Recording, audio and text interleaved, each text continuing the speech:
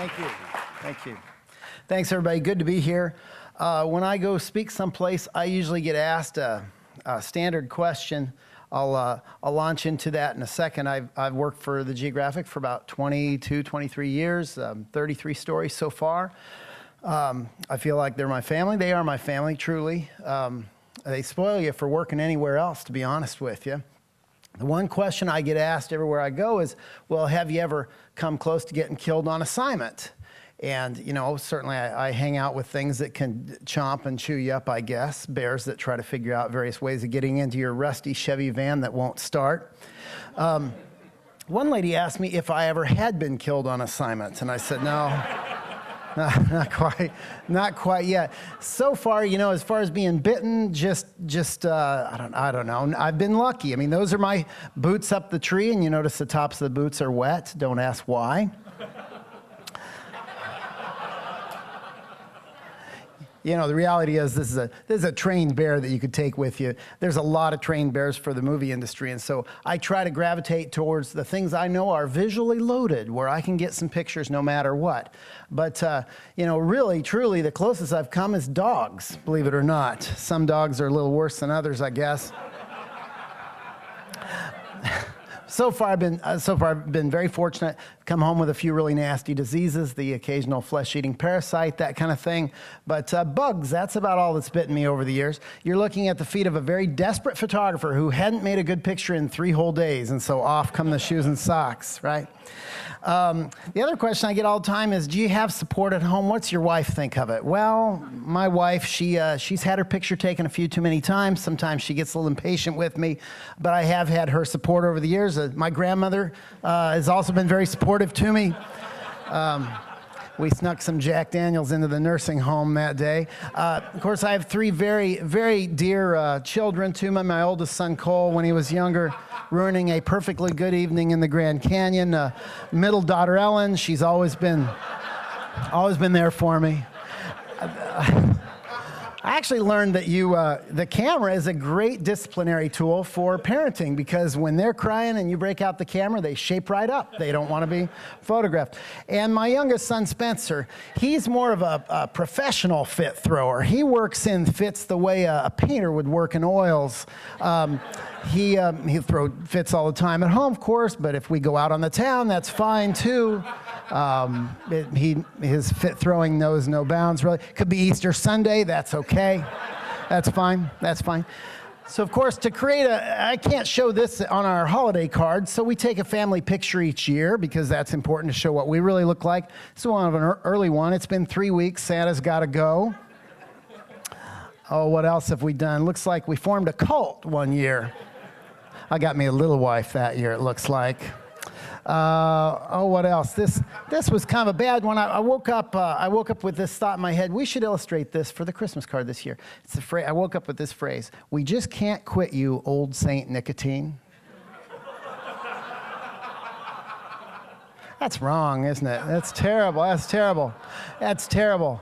Not quite as bad as this year's, though. We got our card out so late. Christmas was over by the time we sent it. That's just bad. That's terrible.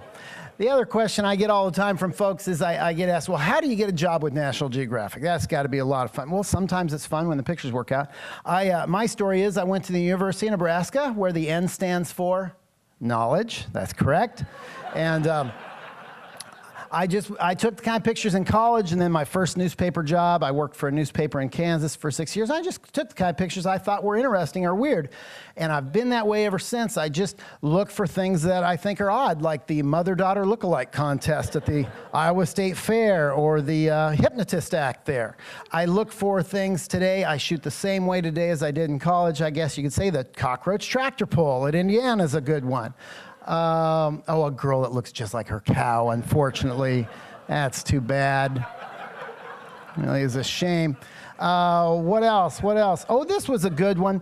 This is the slingshot ride at Minnesota. I enjoy this because I put a remote camera in there so I could take pictures of people as they're shot up into the air. They're pulling 4Gs and they're just really terrified. But what I liked is the ride operator was a smart businessman You guys take notes that are in business. He put a live microphone in there and he broadcast what filth people screamed as they were being shot into the sky. And so the more obscenities, the longer the line. That's pretty smart. That's pretty smart. Most of the time, though, I'm known for my work in conservation. And I do like conservation because these are pictures that can go to work and hopefully make the world a better place. I'm very concerned about the natural world. Did a story on koalas. And so I loaded up with the things that I think are very visual and will get people to stop and read the story. It could be moms, human moms that take in orphan koalas to raise them. It's so cute, or it could just be weird, like a guy that dresses up as a koala to go to schools. I have no idea what his dog is doing, but I liked it just fine. Now I do these pictures to be sneaky. I want to be sneaky, a little bit sneaky. I have ulterior motives. I want to show this because this is more the story of koalas. I loaded up with the sexy, interesting pictures and then slipped this in. People wouldn't read an entire story that was depressing. Well, this is a little depressing. North of Brisbane, this is where the koalas live, the Ninth Fairway.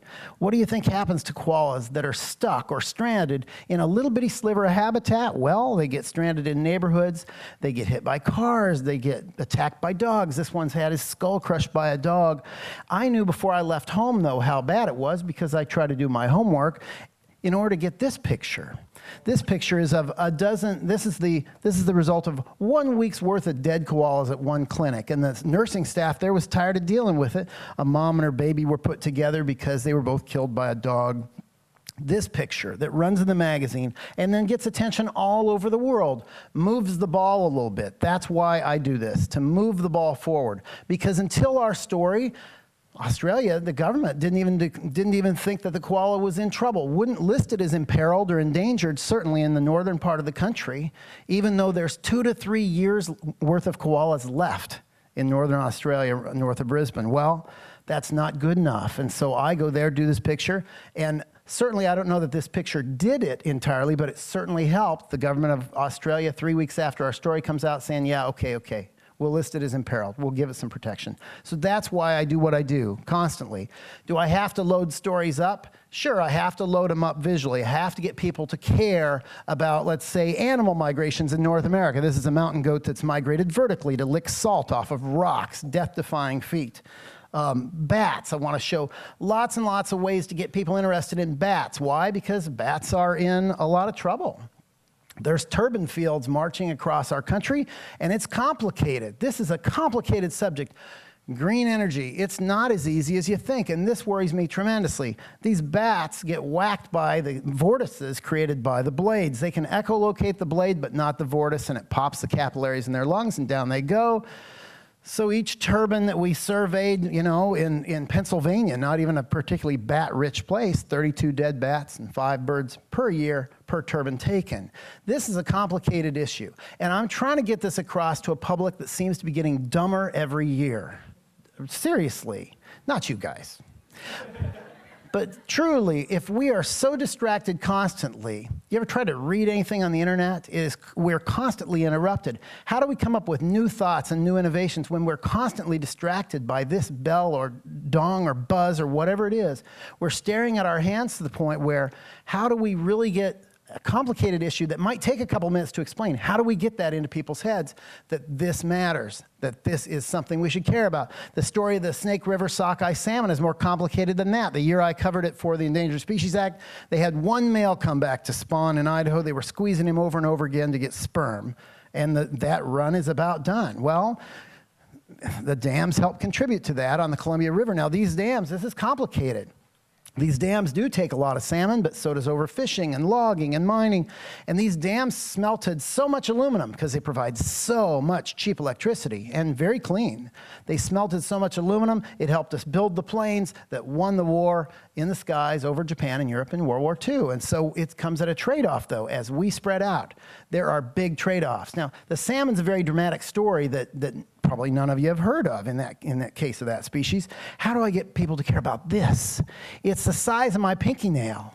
It's an aquatic roly-poly bug that lives right here. That's the last spot outside of Socorro, New Mexico. The Socorro isopod hot spring snail. A couple guys know about it. That's the spot. How do I get people to care? I don't know.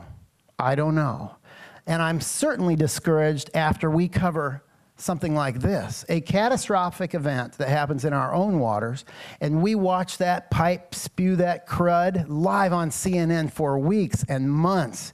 You know how nasty it is. You're drilling in 5 miles down in an ocean.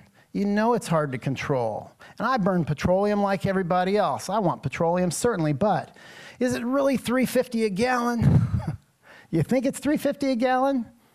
I don't think it's $3.50 a gallon. And when we run this story, what happens? Do we change our ways? No, because the price of the pump didn't go up. It didn't really hurt us in the pocketbook. This opened my eyes thinking, well, money is what people respond to. That's it. All right. Well, that is true, but it's not true all the time. I try to get people, of course, sucked in again. If I'm doing a story on the Albertine Rift in Uganda, I shoot the elephants, of course, but I shoot birds at my plate. I shoot something that's very unique, a single group of warthogs and a single group of mongoose that cooperate, provide a warthog tick cleaning station. All right, that's different enough. We put up camera traps now constantly. We have to bring things that are new to our readership and get them to care and get them interested, because we're competing against TV, we're competing with the internet, and still photographs are so quiet. They are so quiet, aren't they? Still, people do respond to stills. They love the big charismatic megafauna. That's fine.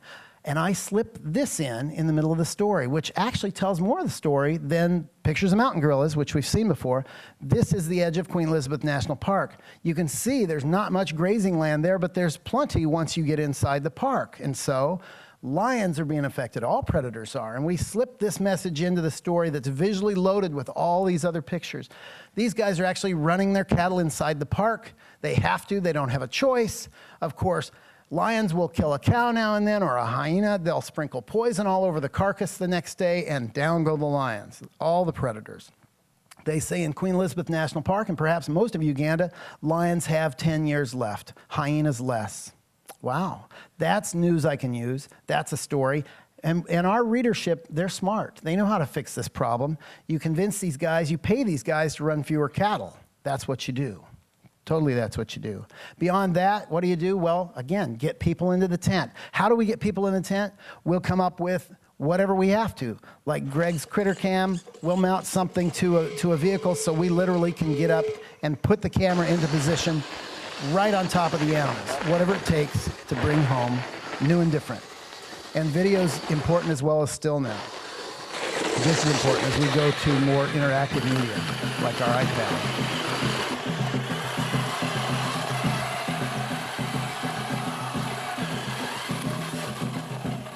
You can take the lights down a little bit.